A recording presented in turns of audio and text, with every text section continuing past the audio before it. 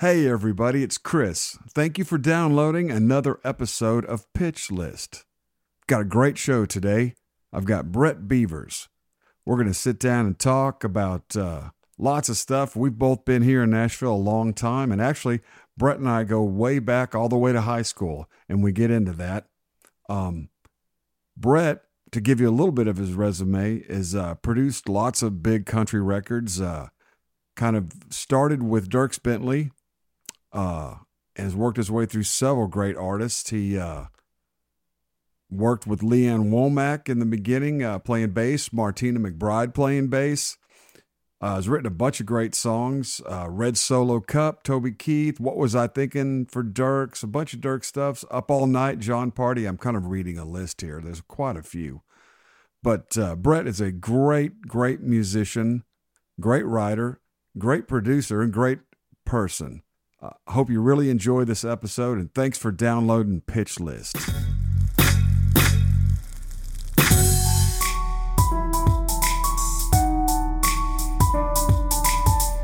Hey everybody, it's Chris. We're back on Pitch List this morning. I was thinking, man, you have to be my oldest friend in the music business.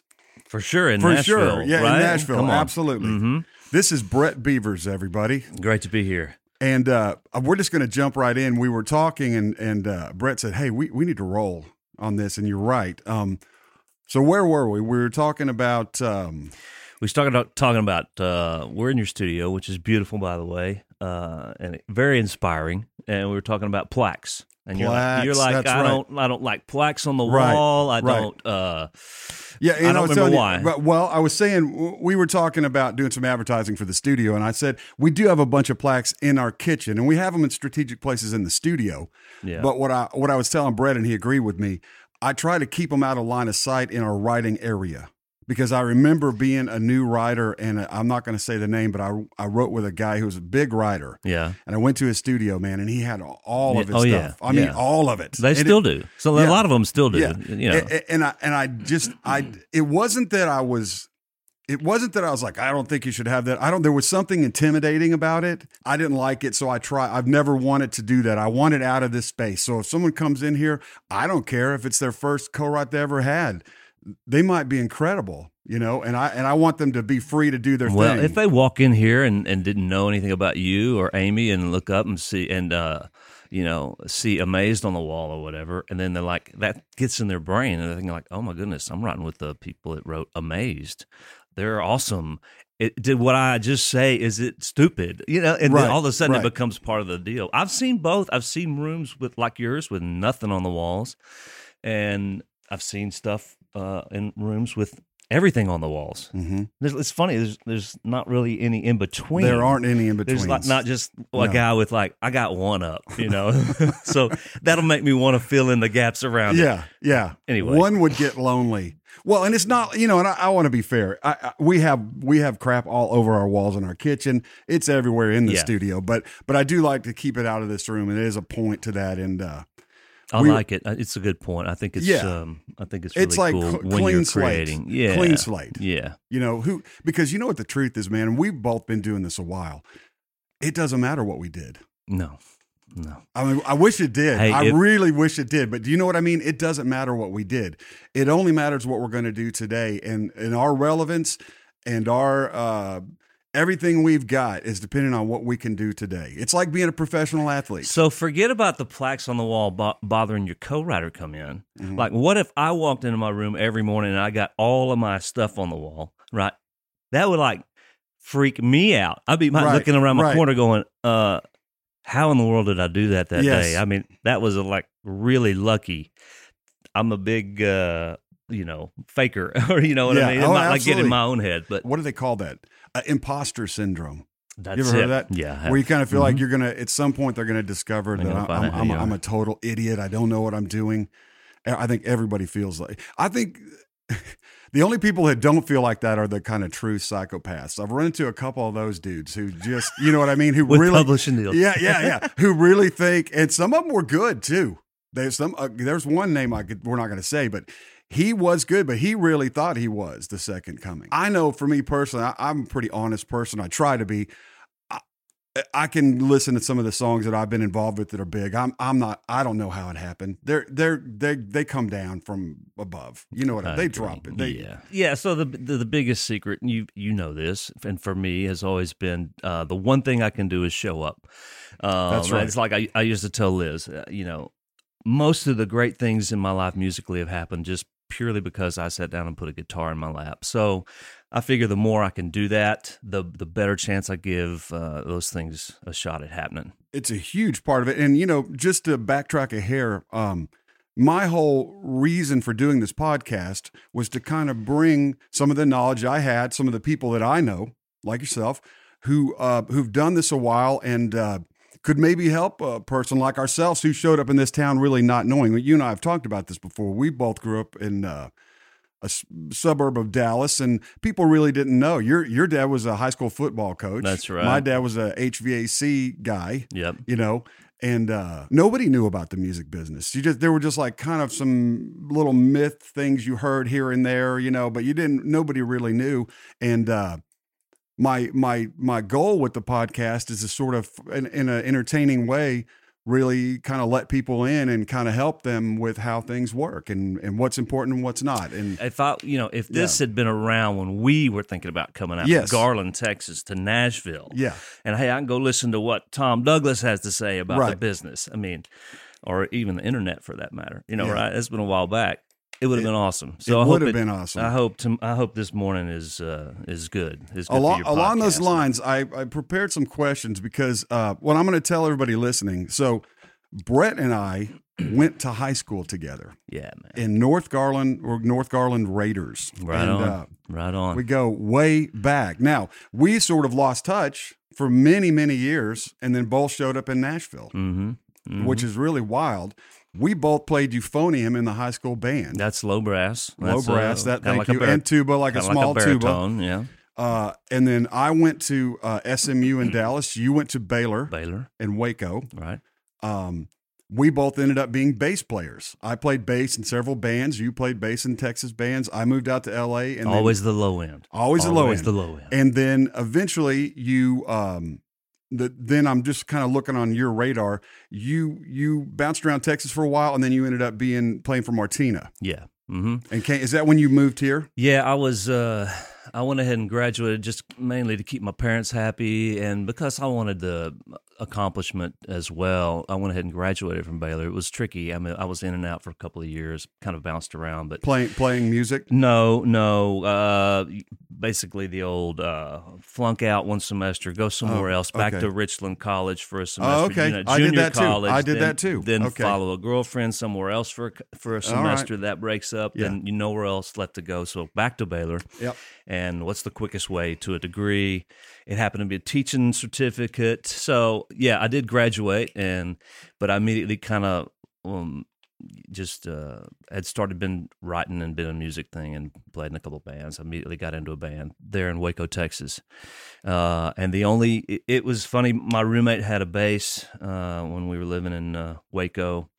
And I thought, man, I'd love to be in a band. And so I went to the music store where I taught guitar lessons, and I was looking on the flyers, the help wanted ads, and it said, working country and western band, looking for a bass player, 8 gigs a week or whatever it is. And I called the guy up and I said, look, I've never played bass. Will you give me a week just to audition? Give me the live tapes. I'll get in a room and woodshed and learn them and let me have a chance to audition. Well, they did, and I did. I spent for a week literally just woodshedding all day. Alabama, Gene Watson, George Strait, learning the bass parts on a broad bass. Audition, I got the gig, so boom, I'm a bass player. So anyway, I immediately got in a band as fast as I could, and then spent 4 years bouncing around the mid-Texas, central Texas area, playing in dance bands and such, and ended up in Nashville in 91 from kind of a very fortuitous phone call from a friend of mine, Daryl Dodd. So okay, well, we're going to come back to that. But before we go to Nashville, but I was reading, did you teach at some point in there? Yeah, I did. For a small I taught for a year. Did you play music at that time, or No. did you kind of lay it down? Got married, moved to Tyler, Texas, and kind of got out of the band. I was pretty burned out on the touring scene. Every weekend. Well, it's rough. You're making I don't know what $400 a week or whatever. You're not making that much money. You're running around in a van. You're staying in a. You're burning up a lot of miles. You're loading a lot of pickup trucks. A band crash by pad. yourself. It's like, oh, we've got an apartment y'all can stay in. And it's Yeah. like, it looks like a flop house for Yeah. 2:00 loading a pickup truck. It sounds like it is a young man's dream. It Absolutely. was and awesome. And it is fun when you're young. But after several years and 3 or 4 or 5 nights a week and driving to Fort Worth from Waco, I got a little burnt, and I think it was the time for me to try something else. Anyway, I got married. We moved to Tyler, Texas with my wife found a good job there, and so I just went to figure out what I was going to do at that point. I'd actually purchased a brand new bass boat, thinking I was going to be a professional bass fisherman, which I also loved, and because a buddy of mine was going to do that, Alton Jones. But that didn't really pay any bills. It actually just cost me money. So while I was, so I decided, I'd love to be another one of my buddies actually sells fishing lures. So I said, I'll try that. I'll be a tackle rep. I did that and realized that was actually a salesman job, and I'm a terrible salesman, so that didn't last 6 months. So I did teach school, used my degree for a little bit. I was, kind of a substitute here for a minute, and then taught one semester at this little bitty school in Alba Golden in Texas. And it was then stop. In Alba? Alba Golden, yeah. That is so very close to Lake Fork. I know. My mother lives outside of Alba. No right way. now, yes. You know where Alba is. Okay, right on. Brett, listen, this is so strange. Yeah, because my parents bought a little 7-acre piece of land right between Sulphur Springs and Alba. Okay. Right outside of Golden. And they had like a little trailer on it. They eventually put a house on it. And my parents retired out there. My father passed away. My mother lives there right now. Awesome. Alba, Texas, it's like 45 minutes to a Starbucks. You got to go to Tyler. Oh, forget Starbucks. Yeah, you're looking for a MAPCO. I mean, anyhow, I did a little school teaching to answer your question, right. and I thought I was teaching high school at that point. It was a lot of prep, a lot of studying to stay ahead of the kids and grading papers. And I said, well, you know what? If I'm going to do this, I'm going to get a job teaching 6th grade science. Really something a little more easier on the curriculum side of things, and so I did. I had a job. I was fixing to start in the fall of '91, and Daryl Dodd, my buddy, called me, said, "Hey man, I've been to Nashville. We can go up there and play in a trio. If I got a bass player, you want to go audition?" I said, "Heck yeah!" So I went up and we got the job. Quit my school teaching job and then moved up here. It was like, as a trio with Daryl. Daryl, it was me playing bass. Daryl on guitar, and then they had a female singer that they'd put us with, Amber Ridgway, who was awesome. So we started playing that year at the Opryland Hotel 3 or 4 or 5 nights a week for the tourists, 3 or 4 or 5 3 or 4 sets a night. So similar thing, but I was in Nashville.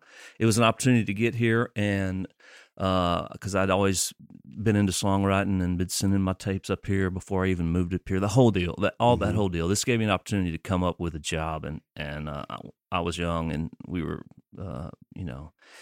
pretty carefree, and we just jumped at it. And your wife, she didn't have a problem with the move. No, that's awesome. And she was awesome. She never thought twice. It's like, that's great. Let's go. I think that's a really important thing, to have a partner who at least has an understanding of what it means to you and is willing to do that. There are people you can get married to somebody who doesn't want to move, or who doesn't like the music business. And I get it. I would get it. I mean, absolutely. I love Texas. I wouldn't want to move to, yeah, I don't know, wherever she might want to. And most Texans are pretty they love the roots, man. They love the motherland. No, everyone in my family, they continually ask me, well, when are you coming back? Yeah. I mean, of course you'll move back, so you've done so many cool things. And you ended up playing for Martina, and you ended up playing for Leanne Womack. And I think that's where I reconnected with you, because I was writing a little bit with Leanne or hanging out and had met her, and she's a hoot, man. Yeah, I love her. I love her too. It was from 97 to 2005 playing bass with her. It was really awesome. But some of the stuff that people don't know about her is she loved great musicians. And so we we put together. We had really good bands, guys early on that would pick, really could pick, and loved the old stuff like the Bob Wills stuff and the old swing songs, or some Ray Price, really musical things that were kind of like the backbone of country music, which she loves. So we were allowed to really play as musicians on stage. So she'd sing Rose of San Antonio or whatever, but we'd be able to go off and do the little 3 or 4 piece band thing and like really show that we could pick. It was musically a great band to be in. It was never just about what are the hits? Let's play the hits. Yeah. She loved musicians and she loved country music. And there's always been, the one in the other. That it's the musicians also that come along with it, not just the singers and the songwriters, but the great musicians. And it's the guys on the road. At least back when I was on the road, it's the guys on the road that know who those cats are and that are picking up their licks and are sitting around the back of the bus or the dressing room, jamming, actually learning all these things. So it was very musical. And I know that you did a stint on the road playing bass, and I know that you have seen that side of the business. Oh yeah, absolutely. And it's been in you a long time. I mean, when we did meet in high school, I don't know if I ever told you this, but you were a senior. I came in as a freshman, so you were like sort of a high school god to me. Long hair. Your first chair in the euphonium in the top band, and you and your buddies. One of the guys' name was Chris, played flute, and Robert Renfrew. There's several guys, but you always had these cool little ensembles that would play like Beatles medleys, for competition. And so even then, you're in the band, but you're cool and you're making music and you're putting, combinations together. So still, the musicianship was important to you back then, important to us, and it continues on the road. So. It was cool. Long way to go around, and just to say that was one of the better things about her, not just being a great singer, but she loved great musicianship and really good country music, and super, super great boss to work for. Yeah. I've only hung with her. You're almost living with someone when you're on the road like that, but she seems to me like she's a fun hang, Oh yeah. So what's crazy, so you worked with her and Martina. So probably the 2 best females of that generation. You were playing with them live. And I always, and I'm going to ask, but we were writing some for Martina, and we would hear things like she's a whip cracker on her band. Yeah. Mm-hmm. Is that true? Yeah. Well, in a loving way. No, in a loving way. And I love Martina, and I love her. But people would always say, "Oh my God."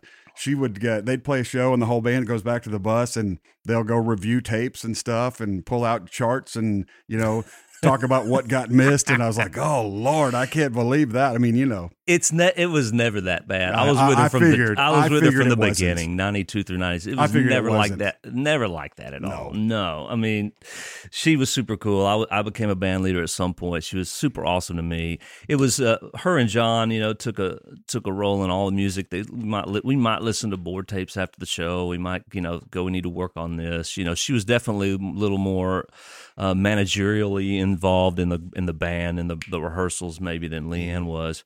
But I mean, they were super great to me, and I knew them before they ever had a hit, before the first single was even out. When he was running the Garth tour. He was doing the Garth tour. I've been on the road with both of them for miles and miles and hours and hours, and in Europe and days, spent tons of time. Love these people. These people. I do too.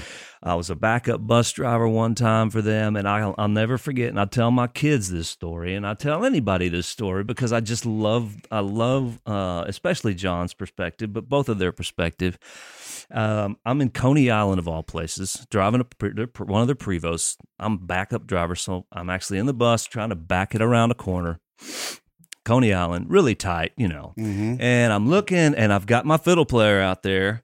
Jim Skelding backing me up, and I'm looking in the backup mirror, and I see him. He's, come on back, Beef, come on back, and I'm just bringing her on back, making the turn, and in just slow motion, horrible sound, I'm crunching out the back lounge window on an awning, and it just smashes the whole back of the back lounge window in. And after all the sound, finally Jim, the fiddle player, goes, whoa, stop.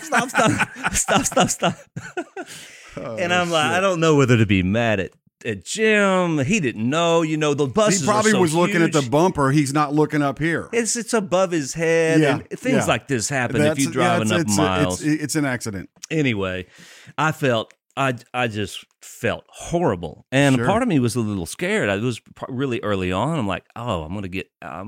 Maybe I'm gonna get fired, or maybe they're gonna at least take it out of my paycheck because and a paycheck. We were living on those month to month.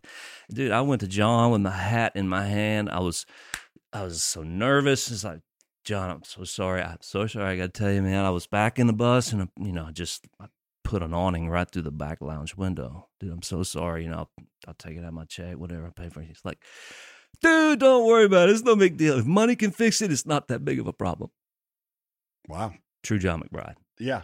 I'm If like, money can fix it, it's not that big of a problem. It's true. that's something he told me. I've mentioned it to him before, but I was like, Mhm.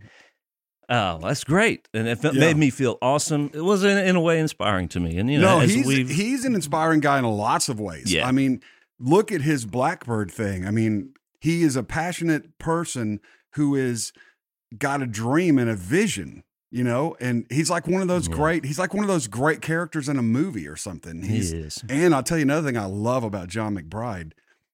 Boy, how long has he been married to E, Martina? What, 20 years?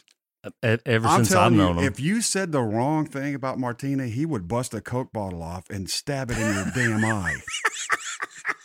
You know what I'm talking about? Yeah. He loves Martina, and I mean it in a great way. He is all in on Martina McBride, and you better recognize that when you even just walk up to John McBride. He knows he got a good one. The John McBride stories are endless. Yeah. Endless. They're I good mean, ones. They're good. oh my God. We went to his house one night for a dinner party, and then we're retired to go listen to some Beatles records, which was just amazing because I hadn't even heard a turntable in forever. Now, this is before the sort of resurgence of vinyl. Mm-hmm. He's like, have you heard a record? And I said, no, man, probably not in 15 years. He puts on some Beatles record. It's just like, oh, I can't believe how great that sounds. But I'm sitting on the floor, and I put my hands up under the couch, just kind of stretching out after dinner. And I'm like, what is that? And I kind of pull this out, and he's like, oh, that's where that was. It was the original reel-to-reel for the Meet the Beatles record. It's worth like $75,000. It was under the damn couch. That's where that is. That's where where it that is. Anyway, but let's get past all the playing, because I think what people listening to the podcast what do we need to talk about? more interested in is like your beginning relationship with Dierks Bentley. Mm-hmm.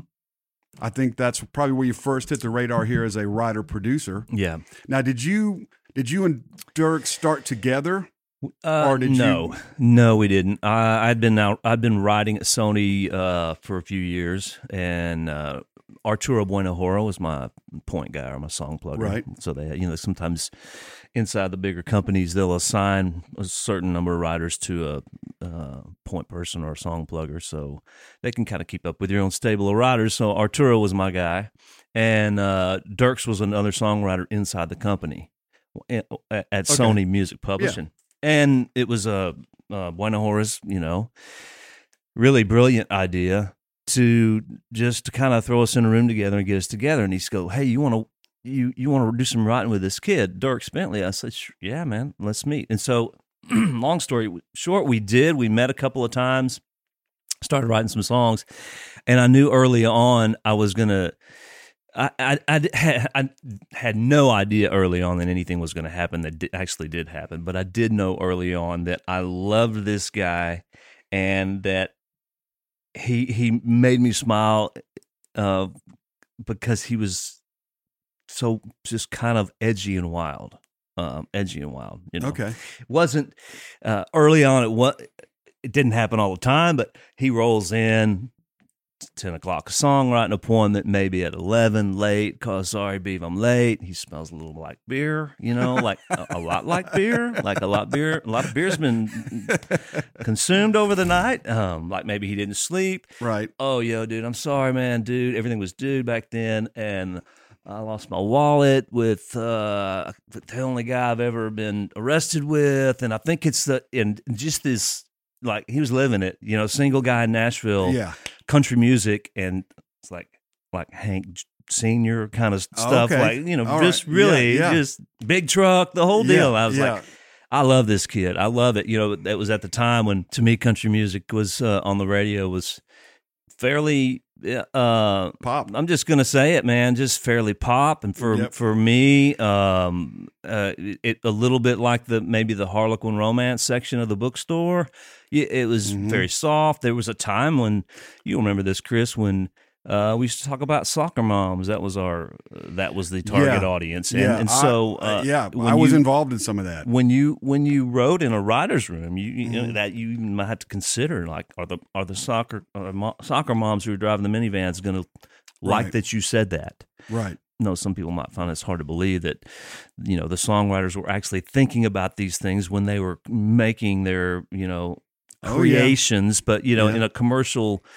In the field of commerciality, and you're trying to get songs down the road. I think the town still suffers from this. It could be. You know, when Dierks came along into my life, that's kind of the era we were in.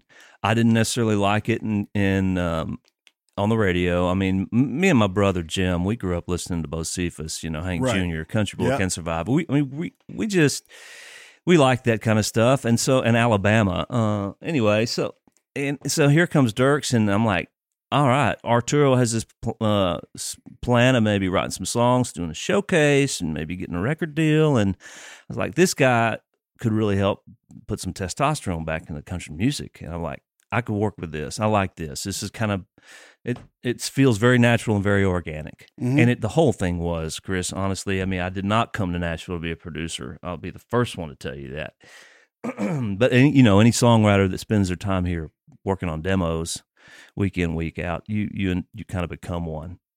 When you you do. You can't help on it. A certain level. You have to work with musicians. You have to know the tempos are right, the keys are right, the arrangements feel right, and all of that stuff. And if you stay long enough, you end up hearing maybe a version of something you've been a writer on cut in a way that you think, well, dang, I think it could have been better this way. Or, I mean, there's no way not to, because you have to play that role just to present your music. That's right. That's right. You have to, because now I think we're in a time now where there aren't as many full band demos going. There's a lot of cooler demos happening right now, which is awesome. But when the time we're talking about, it was County Q or Ruckus Room, and that stuff was just sounded like it came off the radio. Yeah, it was full band demos. And so I wrote some songs with Dierks. Arturo put together a showcase. A couple labels went there. Mike Dungan liked him, offered him a record deal, Capitol Records. And the question of producer comes up, and I still thank Mike to this day. He's like, I like those demos. Let Beav try it. Let Beav try first 4 songs. So me and I went out and found a badass engineer who I could work with and was comfortable with, Luke Wooten. And we did the first 4 sides at Ocean Way with some players I'd been working with in the studio already doing demos, because I needed to be comfortable in the studio, feeling a little bit, you know, anxious about the performance of it anyway. And they worked, and they're like, go finish the record. And we did, and they were kind of like doing demos. Just spent more money and more time, and it was great and fun and young and exciting and creative. And, you know, he had some hits, and there you go. All of a sudden I'm a producer. So I fell right into it, or it fell right into me. Well, but there's 2 things going there. You know, that you seem to have an authentic desire to have something into the market that wasn't there. And that's great. And I think that you know what I mean? Like, I really think the way this thing works is that if you can really offer the world something it needs, it'll work. Well, it wasn't, I'll tell you this, it wasn't my brilliance or my vision or my foresight going, you know what's missing is No, this. but you liked him. So happened you liked him. Here comes Dierks. I like this kind of music. He's the embodiment of that. Right. I really don't love what's on radio. Let's make some of this music our own way. And the timing worked, and he got a break. Yeah. So let's fast forward to now. How do you see it different now? After all your experience, does the business look the same to you now, or is it different? I guess it's always different. How is it different? Interested in your take. You know, it's interesting. I mean, I was thinking about that question coming over here. You know, one thing that's different is me.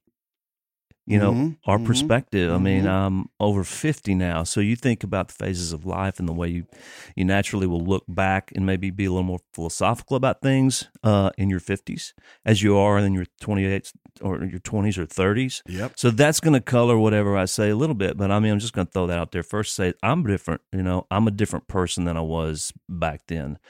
Taking that into consideration, one of the things I did notice is that since the town's been growing so much in the past 5 years or so, and Music Row has kind of gotten shrunk and then split up and people moving around, it doesn't feel like it did to me in the 90s.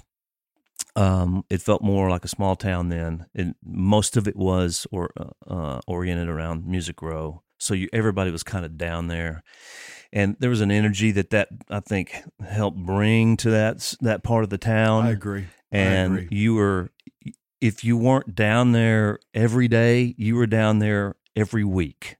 I mean, I guarantee you doing something. I was at the fire hall, and I've heard guys on your podcast talk about that building. It's still there, writing songs. And so when that's happening, you're bumping into people, and Sony's right there, and BMI's right there, and Columbia's right there. So that, of course, has changed in the town just because of growth and it's unfortunate to be telling anybody starting out in the business or younger to say, well, we don't have this thing that we had that was great, but maybe something will come along that'll help replace it. Well, but there was a thing, man. It was great. It was even probably better before we got here. Yeah, it might have been. And I don't mind telling the Belmont students. I've spoken to them a time or two. I don't mind telling them the truth. That they're not going to miss something that they've never knew. That's true. You know, if you sit up there and sing the blues in front of them about, you know, guys, you're coming into a town that doesn't feel as small as it used to in the 90s. You know, well, they don't know. No. They're like, dude, all I know is how this town feels in 2015. And to them, it's awesome. It might be like amazing. Like, we really have to fight to retain at least some piece of that innocence, or at least the ghost or the memory of that, because life is going to kind of take it away. Mm-hmm. The more things that climb on your life, it's going to be a little heavier and heavier. So it's more incumbent on us as human beings to fight to keep that innocence, or what was it that stirred back then? Right. If you don't feel it as much, then just think about the memories of it. And that's why I tell my kids, or I would tell Belmont students if they're listening to this podcast. And by the way, if this is the first one you've listened to, go back and listen to all the rest. I've listened to all of them. He got a A-list group of songwriters. They're really, really great, insightful stuff, Chris, by the way. Oh, thank you. If you're 20-something, if you're Belmont, if you're in South Dakota and you download this and you're listening to it or whatever, and if you're in your 20s, this is what I tell my own children. I said, if you got something that flips your light on, that makes you come alive, that you think that you lay in bed awake thinking about, or you would do for free, or you can't not do, basically for you and me, songwriting or production or or playing an instrument. I said, if you got anything like that flips your switch, and it's standing out there in front of you, tempting you to come chase it in your 20s. Chase it like mad. Go after it, because the 20s, to me, is, and looking back, I'll say, at least this was me, it's the most blissfully ignorant, dumb decade of your life. You had no idea. In the best possible way. In the best possible way. Yeah. You had no idea the odds that are against you. Right. And you don't care. You're just like, I mean, for us to just move to this town thinking we're going to, and that's nuts, right? It is nuts. So everybody that ever chases a dream has done that. So we're not unique, but it normally is in your 20s when you're blissfully ignorant, and that's a great thing. And so you just go after it. You don't care about failing. You don't know about the odds stacked against you. You're not jaded. You're not cynical. None of that stuff. And you're not into your 30s. The world has not started to climb on your back. And by that I mean children, mortgages, car payments. All of that stuff that you start getting in your 30s, it's harder and harder to make those crazy, wild decisions when you have stuff on your back. Oh, absolutely. And if you do, I think that's so well put, Brett. I mean, if you do have that urge that say you write songs and you're going to do it whether you get paid or not, and you do, it's just a part of you, and you'll miss sleep. You need 8 hours of sleep and you're only getting 4 because you're writing, and then you get up and go to work. then you're absolutely right. That's what you should do. You should chase it down. And because you never know where anything's going to lead. And I'll tell you another thing, there's been some very negative things about the new technology, but there's some very positive things. One of the most positive things is that anybody, anywhere for $400 can get Pro Tools on a laptop or even less. GarageBand works probably just as good. You can make your song on GarageBand for like whatever, $10. You can put it up on Spotify now for free, and your track will look just like Drake's. It won't look any different because you could say Joe Blow, Destiny Records. It won't look any different than Drake's thing, who's downloading 5 billion a second. So I think the songs will just have to be great. Yeah. You still have to write a great song. Thanks for listening, everybody. Pitch List will be right back.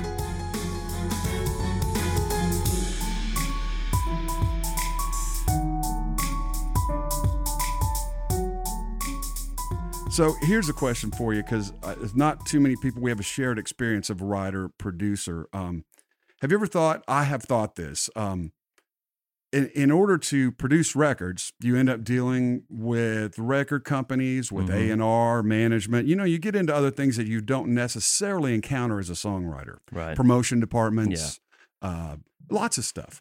Well, and that knowledge is good and bad. And the way it's bad is that I wish I could unlearn some things and keep them out of the writer's room. I know, because they don't belong in the writer's room. Have you ever encountered that? I know exactly what you mean. We like you said, I think a second ago, when we were doing the early Dierks records, we didn't know anything. At least I didn't. Okay. And Dierks didn't. He was a brand new artist. I mean, he'd made an album on his own independently. So he knew the process, definitely. Yeah. But we just, big records, big budgets, country radio, hit songs. We didn't know anything about that. We didn't know anything. We just like, what do we like? He had definitely a very good vision of what he wanted to do on the record. He came from a bluegrass background. He loved mandolins and banjos. That made perfect sense. And so when it came to time to talk about pianos and keyboards and who's going to do this job on there, I'll never forget asking him, what do you think about, who do you want to play piano or keys? He's like, beep, keyboard. Nobody. Beep, piano, dude. I hate piano. I'm like, right on. No piano. So there's another, instance where we got lucky. Those records sound a little bit different. That sonic space wasn't taking up any space. It was literally all acoustic instruments. Yeah. We were just doing our thing. Yeah. Later, of course, like you, Chris, you find out how to do, the label politics, how to deal with A&R, the A&R process, listening to songs, the song search, album 2, album 3, album 4. You got a track record. You got to keep it up. You got to stay successful. You got to write the next hit in the room. Man, it starts creeping in there. And it sucks. It really sucks. Early on, I was like, oh, dude, I love what you just said. What if we did this? Yeah, that's cool. Boom, there's a song. We were writing songs and cutting songs. Yep. Just that easy. Yep. It's like, and then you have some hits, and there's pressure for him to deliver, and he's a hard worker. I mean, he's very involved in every aspect of his career. And so, yeah, I mean, you start thinking about album 3, album 4 as a quote-unquote writer-producer. It's so hard, man. From the first 15 minutes, you start banging on a guitar, and immediately you start thinking, does he need a mid? Does he need another mid? Does he need another tempo? And dude, I mean, I don't know the secret around that to not let that enter the room when I'm a producer and the artist I'm working with is there. Plus you can't. But it's not really good for the process. If you have another writer in there with you, say I've come to write with you and Dierks. Or maybe just you, and y'all are in the middle of a Dierks record. Well, I'm going to sit there and try to get you to tell me that. I'm gonna make you tell me we got a ton of mids. So I'm thinking no mids, because I'm in there for one reason. Yeah, I want on that Dierks record. Right. So everything is your co-writers. Everything is going to push you. So then you get into a thing which is very counterproductive, which is trying to take the muse and shove it in a hole, in a spot. It just doesn't seem to work like that. I'll say this way. It can be counterproductive on that spiritual level, like the inspirational level. Mm-hmm. However, as a smart music creator, I mean, you think about these things. Yes, when you do. You want to. You Yes. want to sit down. You and I want to sit down today and write a song for Tim McGraw. We're going to We have a know. good idea of Yes, what right. to and to not do. And it's almost like And that's just smart. That's just Right. smart strategy. like we learn that, and you and I know this, and we won't even talk about it. We No, don't want no. to talk about it. No, We want well, to pretend that's like right, we no. want to pretend. We're going to pretend if we're going to write for Tim, we're going to pretend like we don't have any rules because we know rules are bad.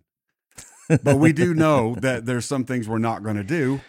On the other if hand- we're trying to write for Tim, there's some things he won't do. That's or- right. or On the that other would not hand, work. we could both sit down and go, let's write a song for Tim McGraw.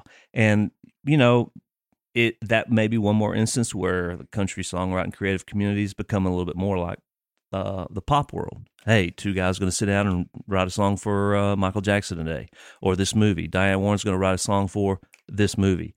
You know what? People do that creatively, and they're able to then bring their craft to the surface. Yep. And do their thing. They're still looking for that initial spark of inspiration, but when they grab a hold of it, then they know what road to push it down.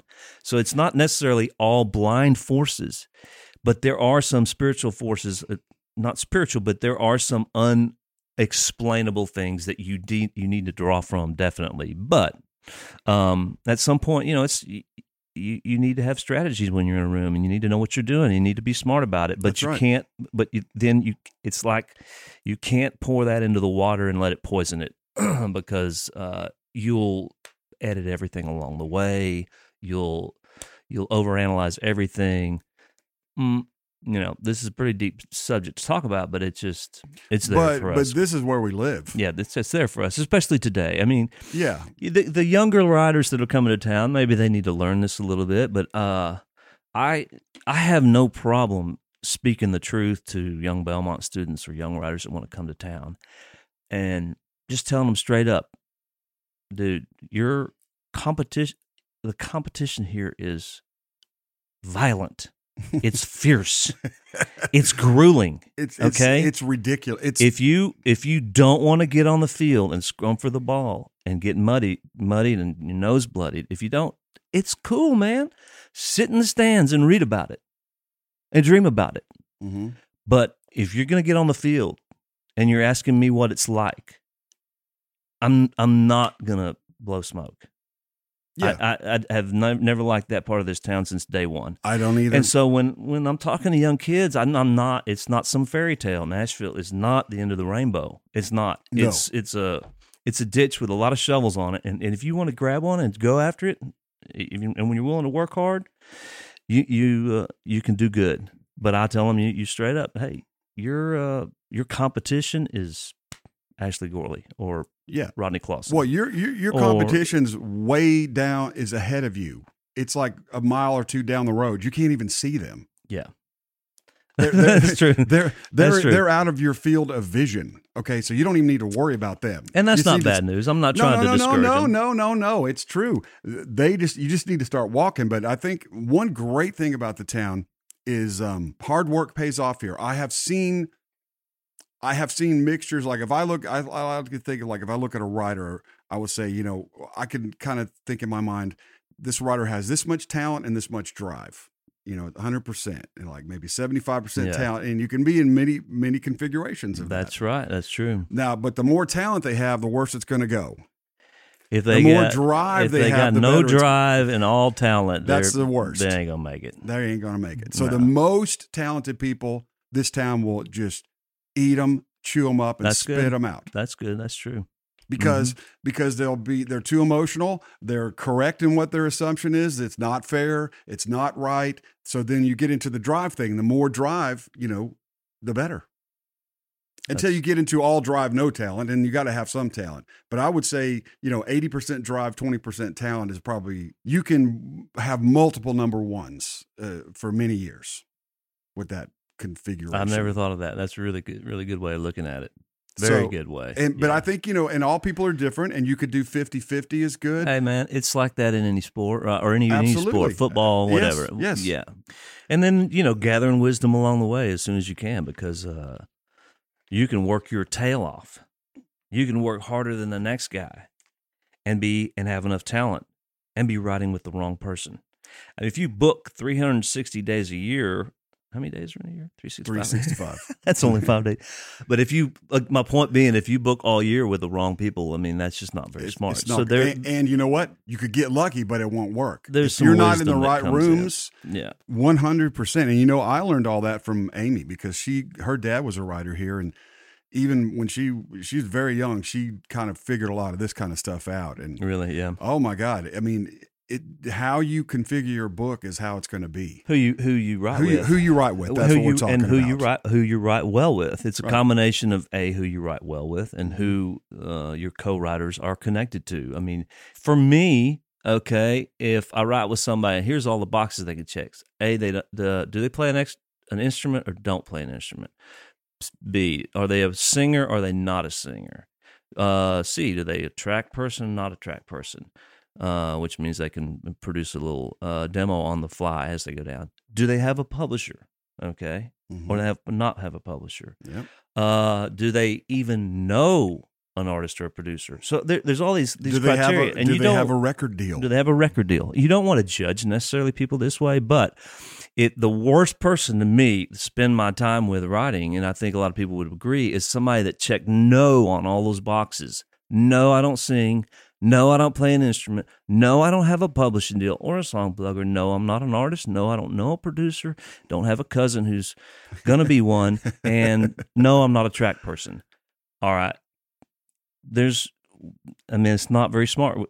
I don't even know if they're a songwriter then. So, yeah. No, it's not. So then you just take that and it's like that's very exaggerated form. No. And you pull a person like, let's say, Rodney Clawson.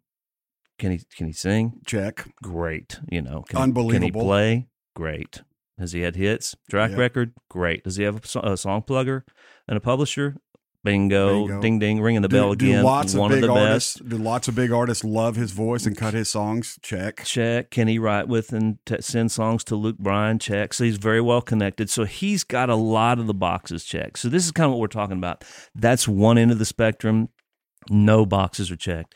And then one end of the spectrum where all the boxes are checked. I guess if you put Dierks on that instead of Rodney, then you got an artist, and now he's recording his own music. So he checks one extra big box. And of course, I say all this knowing that somewhere in the middle is me. Yeah. And that you, Chris Lindsay, might be looking at me going, does he have a record deal? No. I'm thinking of myself. I'm thinking, where do I... Yeah, damn it. Where am I on this bike? And I'm thinking, Brett's pretty smart. I need to ask him how I can get more boxes checked for me when we're done with the podcast. He may go, hey, you need to do this. I think it's important to at least have that knowledge and to think about it and to have your eyes open. But there is still this beautiful thing called creativity, called music, called the muse, that we still chase that cannot be explained.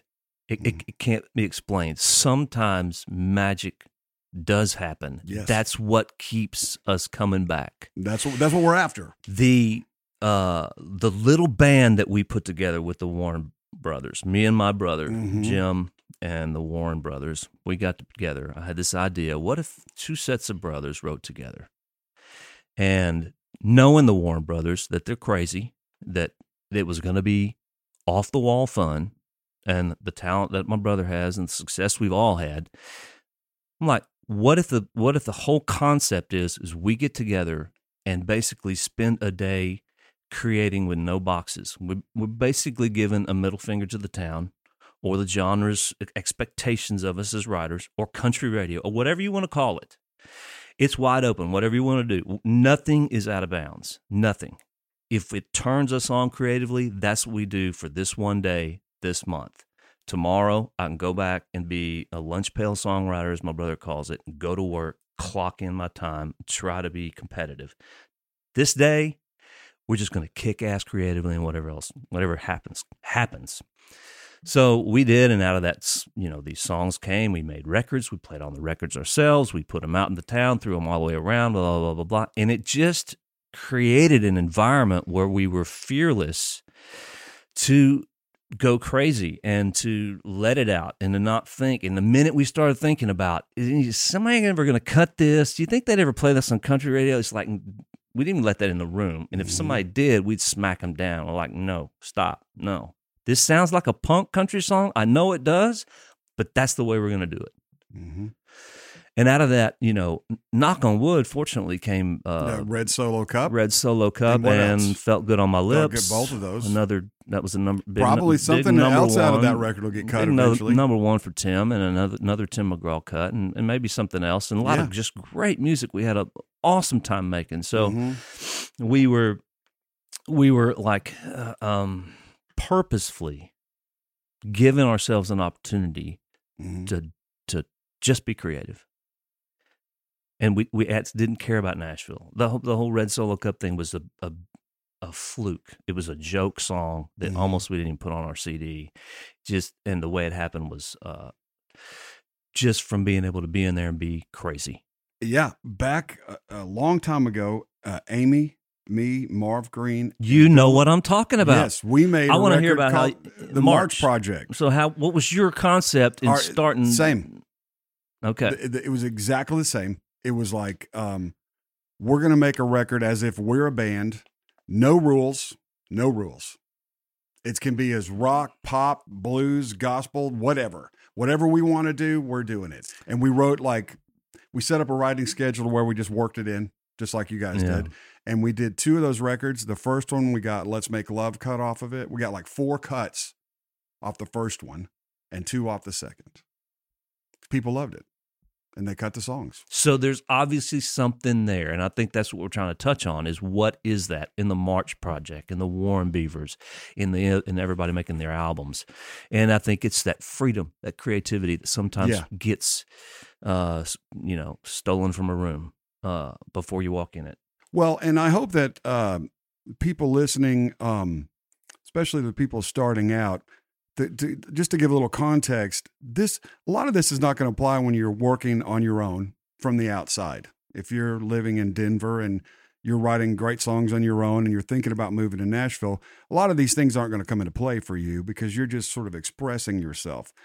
I do want to just say that a lot of stuff we just talked about in the last 15 minutes is really about when you enter the Nashville system, or it could be the, pop, whatever, just the published writers getting together in a setup session with your publisher and my publisher. And then we're getting together and we're going to talk about what we're going to kind of do. And then we're going to write that day. These are the type of things that enter in there. Right. When you're on your own, you're kind of free. Right. Do you write by yourself? Yes, I do. I don't do it as much as I'd like to, but I do it a lot, even if it's just to get an idea started or a piece of music. And like I said earlier, it seems like at least in my songwriting career, every good thing that ever happened to my songwriting career started with me sitting down and putting a guitar in my lap. And so when I'm alone, I can mumble, I can sing, I can holler, I can come up with crazy melodies, I can bang on the guitar, So I try to start stuff like that and maybe get a verse, maybe get a chorus, or maybe just get a line, or hopefully an idea. Yeah, maybe a title. Titles and ideas are nice to have these days. Yes, they are. All right, I have kept you long enough, Brett Beavers. I've really enjoyed having you come in today, catching up. It was great to, we've been friendly through the years, but I really sat down this morning and last night and studied your whole career, and it's impressive, man. Wow, congratulations! I've been very, very lucky and blessed. Thank you. You too, man. Well, we've both been very fortunate, but as we know, what is fortune favors the bold. Is that what they say? Yeah, Fortuno favors the bold. Yeah, my brother knows the saying. Yeah. And to think, that we were sitting next to each other in high school band. Oh, isn't it crazy? That's nuts. That's nuts. Anyway, I loved it. Thanks for being here, man. My pleasure. And we will definitely shoot for a part 2. Let's do it. Okay. Thanks. Thanks for listening to Pitch List, the Songwriters Podcast.